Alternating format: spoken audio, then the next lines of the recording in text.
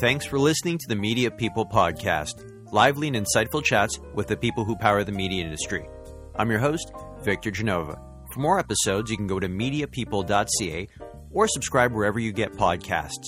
Views expressed by participants are personal. What was your first sales job? Was it in ad tech, media? Perhaps it goes a little further back. A paper route, Girl Guide cookies, or maybe a lemonade stand. When Jamie Lipowitz was a child, she was flipping Beanie Babies. But that was then, and this is now. She has since moved on from collectibles and into cannabis. Jamie is the founder of the High Buds Club, the premier discovery platform and social club for bud tenders and cannabis retailers in Canada. A native of suburban Toronto, Jamie studied political science in university with ambitions of becoming a lawyer. She decided against this, launching a sales career spanning everything from spa packages to Groupon-like deals to media.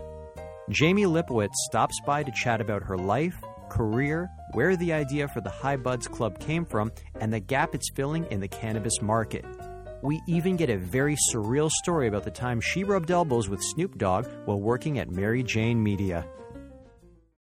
High Buds Club is Canada's first fastest growing community for bud tenders in Canada. We connect bud tenders with cannabis experiences and each other in order to learn, share, and grow and build the Canadian cannabis industry. My role there entails quite a few things. I'm the founder of the business, so got to do founder things. I am responsible for revenue, which takes up a good chunk of my day. And then also for the vision of this business, I run my team and I make sure that everything goes according to plan. Jamie, I'm very much looking forward to our chat today, but let's go back to the beginning. Where are you from? I was born and raised in Toronto. Spent your whole life in Toronto then? Basically, yeah. I left Toronto after university and lived in California for a few years, but for the most part, yeah, Toronto's home. So what was life like for you growing up in Toronto? What part of Toronto? Can we say borough? I know we don't usually use that term here, but when I talk to people who are from like the High Park area, they like to double down on the fact that it's a borough of Toronto.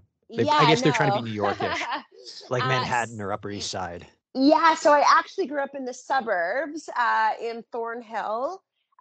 And it's, suburban, it's a suburban city, I guess.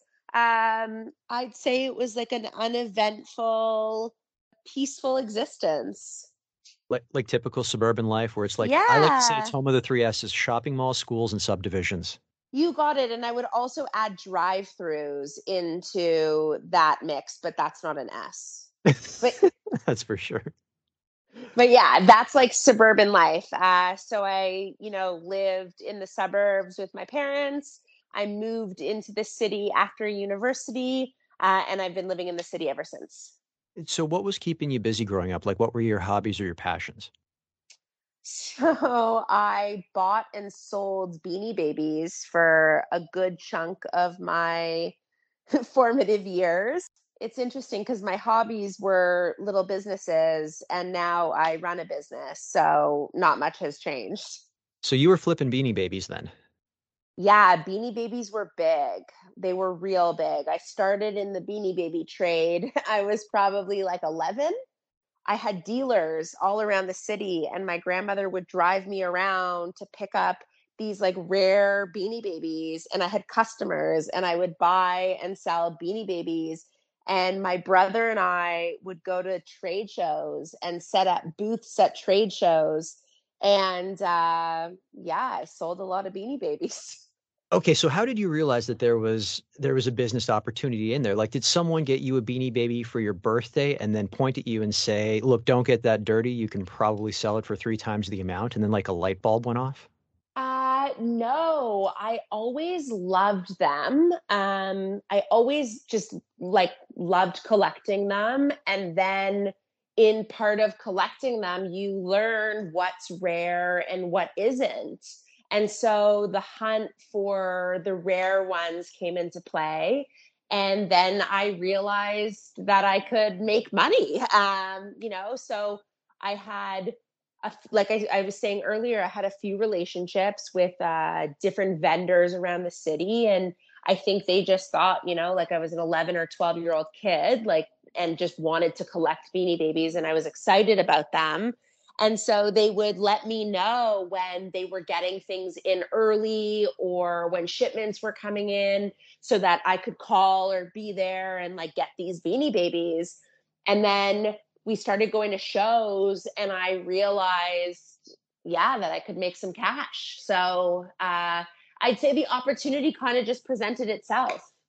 That's crazy because these vendors are like, oh, this is adorable. This 11-year-old loves her Beanie Babies, not realizing that behind the scenes, you were building an empire. Yeah. I don't know that I was building a Beanie Baby empire then, but I was definitely had more money than all my friends. So that was great. I mean, are you still into that with toys? Because something that's come across me in the last couple of years is I literally heard, I can't believe I'm saying this term, investment grade Lego. And people are flipping Legos the Um, same way Beanie Babies were. I'm not into collectibles in the same way, unless you count handbags. But my brother is like obsessed with these Funko Pops, and there's apparently quite a market for Funko Pops as well. I can concur with your brother about the Funko Pops. Like, I'm not flipping Okay. them, but when there's a very unique one that comes up, like, I'll give you an example. They did a limited run on Michael Keaton's Batman, 1989. And I said to my wife, I was like, you got to get that for me. You're looking for a birthday gift right there. And it's still in the box sitting on my desk. Yeah, exactly. So my brother's got, tons of them like around his house in his daughter's room, like still in boxes, never been touched, but definitely a collectible, pristine. Did you have any influences? Like, who did you look up to growing up? It's so cliche, it really is, but I grew up in a really close family. And so I spent so much time with my grandmother that I would say, like, in my formative years, my grandmother was a huge influence of mine. I can't really pinpoint like a celebrity or a person of influence, that like really affected me growing up. I'd say that most of my influences were in my family. So, what was your first formal part-time job? I know you were already wheeling and dealing the Beanie Babies, but was there ever a job where you were on someone else's payroll?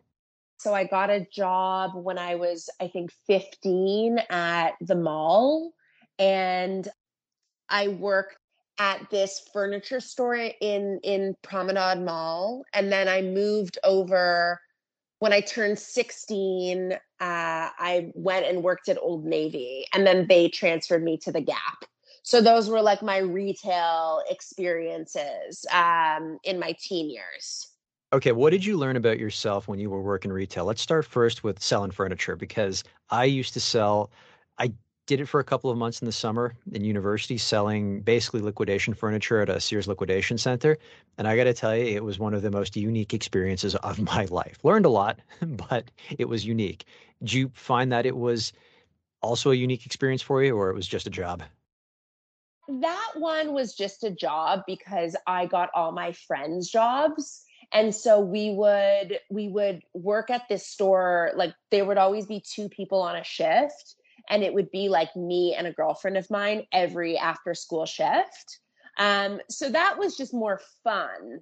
And I remember they had like ridiculous furniture in there, and like, we're making minimum wage. I think I was making like 6.85 or something at the time.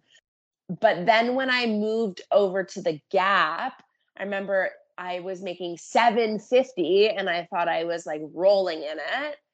And that experience taught me that I was like really good with people, that I could read people and I could interpret what they needed and then give them a solution. Really, all that from the Gap. Because we had like targets, and you always had to like meet your quotas or else you didn't get shifts. And so if I wanted to be put on the schedule, I had to sell. I learned that I was really good at it if I focused, and I always outperformed everyone else. And so that was, I'd say, not my first real sales job, but like my first real job in like interacting with the public and selling them things. That's the first job I got paid for. I guess Beanie Babies would have been the first job that I sold at, but I didn't know that I was selling at the time. So how many Gap hoodies do you have? Or did you have at the time? Because that was like kind of the staple thing back then. Everyone had a Gap hoodie. Oh, Now, I had an exclusive Gap wardrobe before Yeezy. That was before Kanye made it cool. do you remember when the Gap changed their logo slightly? Like it was just adjusting the typeface a little bit and the world had a bit of a meltdown? It wasn't the right look for their brand. The Gap is iconic. I mean, it seemed like it was new Coke all over again. People were Well, just like, right. we can't do this. And then well, at least it signaled to them that people were definitely passionate about the brand. I mean, when your audience is going to speak back to you that way and say, we'll continue buying from you, but you have to look this way, you fall back in line. Totally, because the customer's always right. That's for sure. Not necessarily at liquidation centers, I'll tell you that much, but That's fair. That's fair. that's for another time. You were heavily steeped in business, yet when you went to university, specifically York University, you studied politics. What attracted you to that academic discipline? I thought I wanted to be a lawyer. So I figured that was the right path to go to law school. And then when I got there, I realized that the world had enough Jewish lawyers and it was not the right path for me. When did you have that moment? Was it as you finished your undergrad and you were thinking about writing the LSATs, or was it like halfway through your undergrad and you're like, you know what, maybe I'll finish this up, but I'm not doing what I thought I was going to do after graduation. I'm going in a different direction. It was probably like the end of third year, second or third year. And I remember thinking, like, why am I even doing this? Like, I didn't even I finished university, but I remember thinking, like, this is so pointless. Like, this is all theory. And it just didn't capture my attention or my interest. And I thought, like, I started to look into the LSATs, and I just thought, like, if I go to law school, I'm never going to be a lawyer. So why am I going to go to law school? So after graduation, what was your first job in the media and ad tech world? Took me a minute to get into the media and ad tech world because when I graduated university, we were at the height of the 2008 recession. And so I couldn't even get like an unpaid internship. And so a friend of mine at the time had gotten this job going door to door selling spa packages. And I needed a job, I needed cash. And so she convinced me to try it. And it turned out that I was like pretty good at it. And so for a few years after university, I worked for this business going door to door selling spa packages. And then I transitioned into like a more managerial role in that company. And I would go and work with the spas and salons that we were marketing for. And I would set up their promotions for them. And I did that for, a few years. And that I lived in California with that company and traveled quite a bit. And then when I moved back to Toronto, I guess that would have been in 2011, end of 2011, beginning of 2012. I got a job at Rogers, like in 6 seconds from moving home, working on a digital business of theirs called R Deals. And R Deals was meant to be Rogers' competitor to Groupon. If you remember Groupon, I don't Oh even know yeah, if it still exists. I remember our Um, deals as well too. and so I worked on that business from the day they launched it to the day they shut it down. So I think I was there a total of 15 months altogether. And then from Rogers, I was introduced to Kevin Bardis at Ideon. And that's how I moved into the content field. I want to take one step back. Yeah. Going back to your time in California, what did you learn about yourself there, and how different was it doing that job in California versus doing that job selling the spa packages? And I know that you had growth and you were doing other things and more of a leadership role at the company, but how did it differ from, say, doing the job in Toronto? I learned that no matter what happened and no matter um, what sort of obstacles that were put in my way, I learned at that time in my life that I would always be able to provide for myself and that I could be self-sufficient. And it gave me confidence in my abilities as a salesperson to know that like I was talented and could actually like look people in the eye, close a deal, and sell things. And so that time in my career was, I always, it was a pivotal time because while the experience and the job sucked, going door to door sucks, I learned how to read people. I learned how to negotiate. I learned how to turn a no into a yes. And so I learned a lot of really important skills that would set me up for later in my career. But for the most part, I think that time gave me the confidence to know that no matter what was going to happen, I would always be able to provide for myself.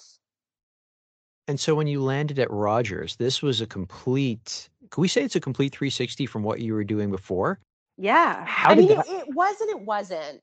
So, when I was working with the spas in California, part of it was coming up with the promotional packages of like what we would sell for them and what the marketing materials looked like. I was doing something very similar at our deals, just in a different capacity. And so, what was an in-person job became more of a phone relationship job at Rogers. But in essence, the job was the same. The platform was different. I guess then it must have been far more different than when you moved to Ideon Media because, again, Oh, again. Ideon was the biggest learning curve of my professional career So you until mentioned that. I jumped into cannabis and completely moved into a different industry. So you mentioned that the founder, Kevin Bardis, you got a chance. If I'd heard you correctly, you got a chance to meet him, and that's how you moved over to the company, or did you apply and then meet him through the application process or the interview process? How did that come about? Yeah, one of my contacts at Rogers worked with Kevin and Natalie Milne, who runs content at Ideon still. And so Kevin and Natalie knew this woman whose name is escaping me right now. And when our deals was being shut down, she offered me an introduction to Kevin and Natalie because they were looking for a sales rep. And so that's how I was connected to them. And this is your first foray working with, I guess, media agencies. Yeah, I remember Kevin saying to me in the interview, "Do you even know what a big box is?" And I said, "Yeah, I think that's the square on the right." and he was like, "Yeah, you're right." And I remember saying to him, again, it goes back to confidence. I remember saying to him, "Kevin, I don't know media. You can teach me that. But you can't teach people what I know how to do, and that's how to sell. You either can do it or you can't." That's very true.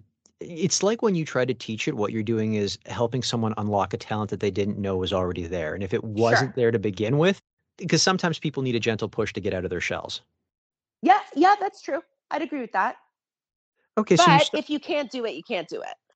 oh, I agree completely. And I get, you probably got a lot of calls too from, I'd say, agency people saying, hey, I'm thinking about sales. And they kind of look at you sideways when you say it's not for everyone, but you're really starting to manage expectations and saying, look, the highs will be high, the lows will be low. There's not really a lot in between. And if you can't stick it out and push through, it's really not for you. I always tell people that there's this emotional side to it, that if you take things too personally, don't get into sales. It's just not going to work out. It will beat you down.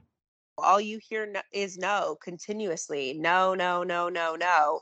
And then maybe after 9.9 no's, you get a yes or whatever the ratio is, but you're told no constantly. And so, it takes a thick skin to be able to handle it and then put the smile back on and go to the next person. Was there a period where you had to adapt to this type of selling just because you're dealing with agencies more or less, and even though they do have a say as to whether or not you're on the plan, they still have to sell it through to the client who you don't have direct access to. Whereas we look back at your previous roles, you seem to have direct access to the decision makers. There wasn't this sort of intermediary in between. So yes, it was definitely a learning curve in terms of like more relationship based selling and like, knowing that there were cycles and needing to talk to a planner at the right time in the cycle and following up and making sure you got the RFP. But I actually think a lot of media sellers in Canada are a bit lazy because they only go to the agency and they never touch the client. And to that, I would say, like, if you're getting money from an agency, yeah, don't go talk to the client. Like, you want to keep getting money from that agency. You don't want to piss them off. But a good salesperson, if you're hitting a brick wall continuously with an agency, I would go to the clients direct, because 0 times 0 is still 0. And, like, you haven't told me yet, no yet. So I'd rather wait to hear no from everybody, every stakeholder, than just leave it to one person and hope that they can sell me through. No, I agree with you. The problem, you've already said it, the problem sometimes with going around is it's a bit of a third rail topic in this industry where Yeah, you people got are to just, do it with finesse. yes, you absolutely have to do it with finesse. I completely understand. Okay, so you started as an account executive, and then you moved up to a senior AE. Did your responsibilities change much in between that? Yeah, my book of business got bigger. More accountability and responsibility. You got it. So, when you were promoted to director of sales, I assume at this point that you've got a team that is reporting into you. Maybe you're still carrying a book of business at this point. Is that correct?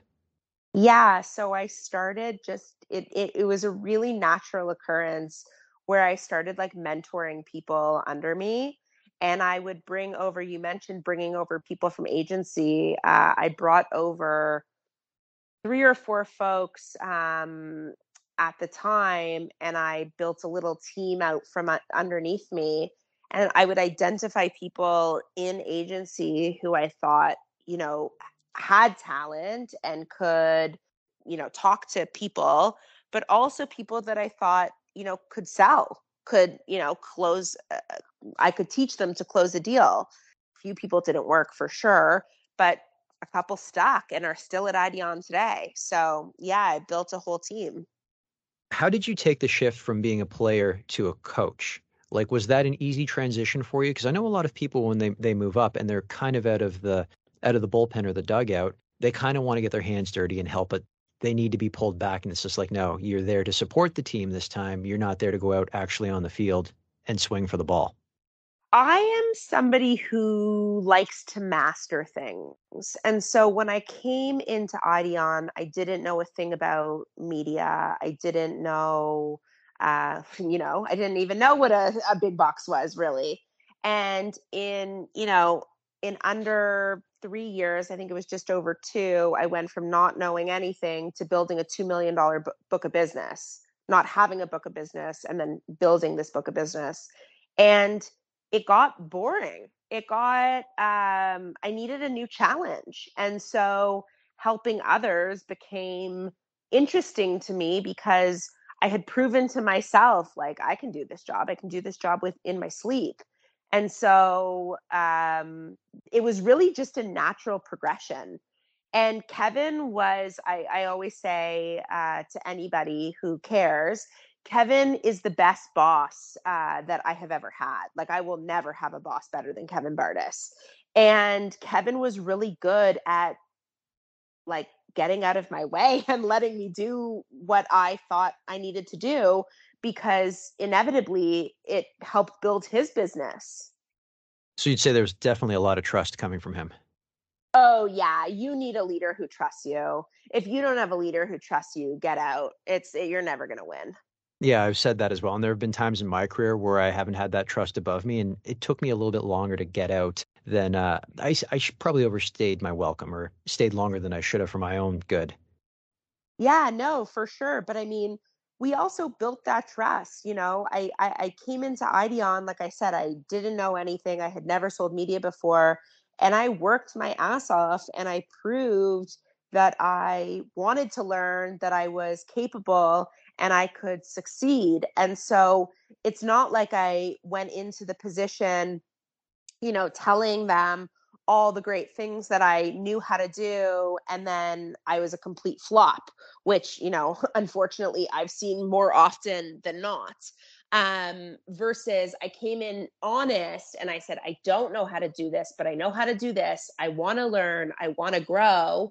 And, there was 2 years of really grinding where, Tuesday, Wednesday, Thursday, I was out with clients, like, leaving my house, 7 a.m., getting back home 10 p.m., out with clients. I was, always in office. I was never at my desk.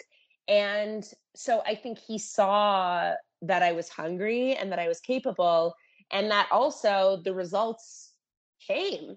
And so we built that trust. I think everybody has to build trust with their leaders. I don't think it's given ever. I always think it should be earned. Okay, so looking back when you started at Ideon Media, I assume your peers were more experienced within the media sphere. Did that motivate you a little bit more going, okay, you know what? I know that I've got the sales chops to be here, but there are some gaps I have to plug. So it's going to motivate me even more to learn and master what digital media is and being able to communicate that to buyers and planners. Oh, yeah. I walked into a boys' club and I thought to myself, I'm more talented than all of you. How is this even possible? How are you beating me? And it was really humbling. And that's why I put my head down and I got to work, because I had to prove yes to them, but to myself, like, I'm just as good as you. Like, I saw them making all of this money and I was just like, I can do that. I know I can do that. So you left Ideon for Mary Jane Media. Yeah. Take us through what Mary Jane Media is, and what did you do there as their director of sales? Mary Jane is a Snoop Dogg owned media publication. They're based in the US and they, are a publisher on cannabis content. So they create a lot of various content on various platforms. So in terms of industry, yes, it is cannabis, but it was very similar to what I had been doing at Ideon, which was in the branded content realm. At the time that I went to Mary Jane, they were the agency of record for Canopy Growth. And so during my time there, we launched LBS, which is Leafs by Snoop, Snoop's now defunct cannabis brand. And I supported the Canopy team on, a few different marketing initiatives. So I think my title was director of sales, but I didn't really sell very much when I was there. I worked mostly on brand initiatives. During my time there, it became very clear to me what the cannabis industry was going to need in order for it to be built and to grow. And High Buds Club, which is the project that I'm working on now, was born out of my experience at Mary Jane.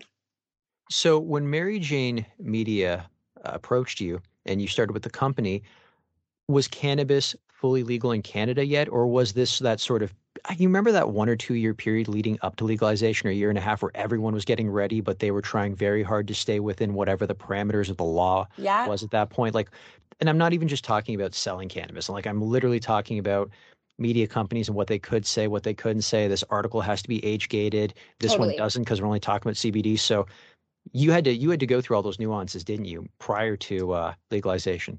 Yeah. So when I was at Ideon, my team sold like several pieces of branded content through to Canopy Growth. And this is before legalization, but legalization was announced. So this was probably May 2018, and legalization happened October 2018.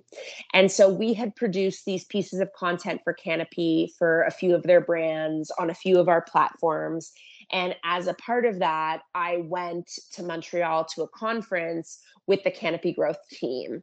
And I was at a dinner in Montreal, and I was introduced to Ted Chung, who at the time was the CEO and co-founder of Mary Jane. And we were just, sitting across from each other at a table, and we started talking. And when I, shared my experience, he asked what I did, and I shared my job and my experience.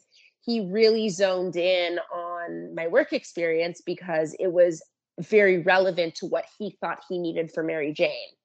And we ended up, that night just sitting, chatting for, 90 minutes or something, just became my buddy. And that was that. But he lit this fire underneath me where I was like, oh, maybe I could go work in the cannabis industry. Like that would be really interesting. And then fast forward, 3 months later, somebody from his team reaches out to me. Legalization is happening. It's, maybe 4 weeks away at this point, 6 weeks away, whatever it was. And somebody from his team reached out to me to interview for this role. And it was, a really organic thing. I met him. We chatted. He told me his vision for what he thought the industry was going to be. And, I just knew that I wanted to take the ride. I knew that it was too exciting for me not to jump into. So was there a lot to legally navigate, though, when you started at Mary Jane Media? Because I have to imagine that there was this massive crash course in what you can and cannot say and what you can and can't do, which probably set you up pretty nicely for the High Buds Club, just given that there's all those legal nuances. So I always joke, we used to spend hours in these meetings with Snoop's lawyer around creative stuff. And like, I always joke now, like, thank God those were not my billable hours, because I learned so much in that 9 months that I was there. Everything that I learned at that time set me up for what I would create with High Buds Club. Did you ever get a chance to meet the dog father? I have, yes. Oh, what's he like in person? He's just so chill. Like everything you see on TV is him. Like he's so chill. But I was a good friend of mine is very, very tight with Snoop, and he took me to a concert of his. This probably again 2019, so definitely pre-COVID. And we're standing side stage at this concert, and Snoop's playing, and his bodyguard or whoever he is walks over to me and hands me a bag of blunts and a lighter. And it's just like, here you go, like light one, smoke one. And I just was like, what world am I in? Like, where am I? But it's such an iconic memory of mine for sure. Yeah, you can't replicate that. No, never. Oh, God. So the High Buds Club, bringing this full circle, where did the original idea come from? So I was with the Canopy Growth team in California, and we were taking them, 3 of them, on a tour around LA to show them the different dispensaries. And this was before retail had opened up in Canada. This is February of 2019, and retail in Canada opened up April of 2019, in Ontario, rather. It opened April of 2019. And I was in a dispensary in Venice Beach, and I was looking around, and I decided I wanted to buy a vape pen. And I picked one based on the way it looked. I liked the packaging. I liked the brand. It looked cool and just interesting. And I said to the bud tender, I'll take that one. And she basically says to me, don't buy that one, buy this one instead. It's better. And I'm like, oh, okay, why? And she's like, well, the oil tastes better, the battery lasts longer, and it's the same price. So I just think it's a better buy. And I'm like, yeah, dope. Like, I'll take that one. You're the expert. I don't know anything.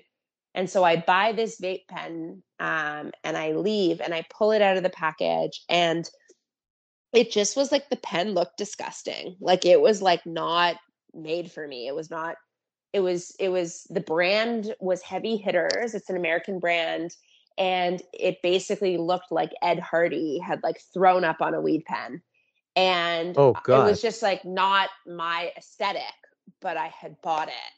And I just had this aha moment of like, holy shit, like the bud tender is everything.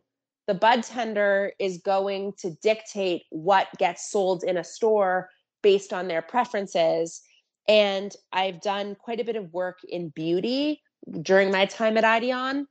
And it's very, very similar. Dispensaries to me are very, very similar to the Sephora experience. And in Sephora, what happens is you have so many categories. You have, lipsticks, you have eyeshadows, you have skin care, you have hair care, you have fragrance, like there's so many categories. And then under the categories, you have so many products and subcategories. You think about skin, you have like foundation, concealer, you have a tint, you have a sunscreen, you have a moisturizer. Like you have so many subcategories underneath the category. And whatever the beauty artist says goes. So when somebody walks into a Sephora, not everybody, but a good chunk of people will say, I want a concealer. I want a red lipstick. I want, a eyeshadow palette, whatever it is, a bronzer. And the beauty artist will show you 1, 2, 3 of their favorite options, and you'll buy usually one of the 3 that they present to you. And so it's the same in cannabis retail.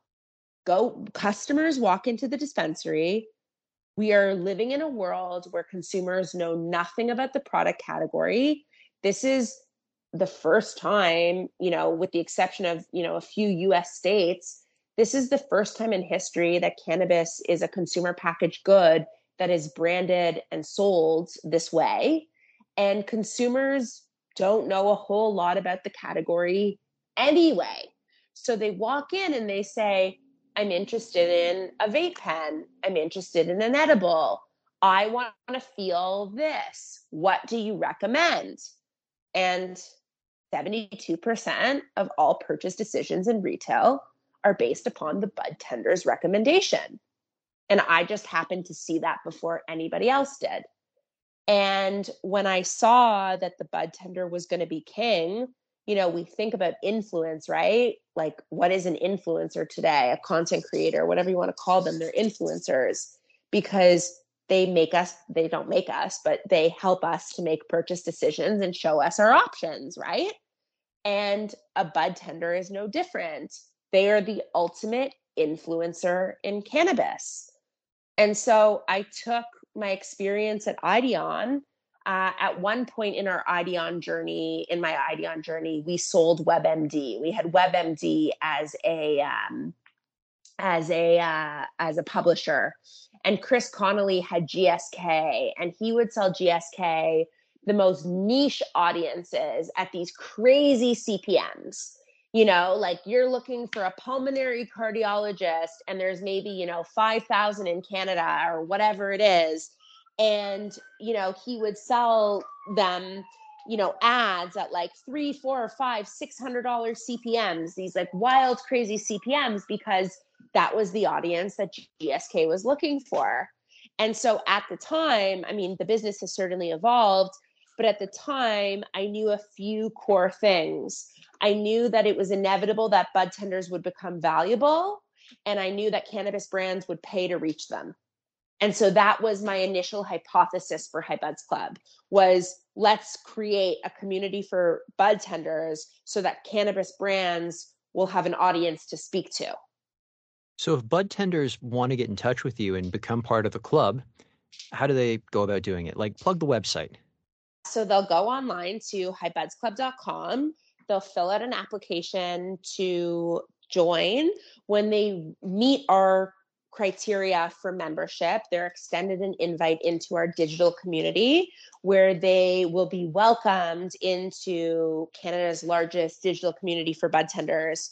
We have over 4,000 members across the country. We're growing rapidly, and I like to say that we are exclusively inclusive. So we are exclusive to bud tenders. It is for bud tenders only. But if you are a bud tender, you will be welcomed with open arms. Jamie, this has been a fantastic chat. Are you ready for rapid fire questions? Yeah, let's do it. Okay, the campaign you are most proud of. Oh, wow. That's a hard one. I really loved the campaign we did last year for Pride with Flower. Nothing to hide. Your favorite movie? Pretty Woman.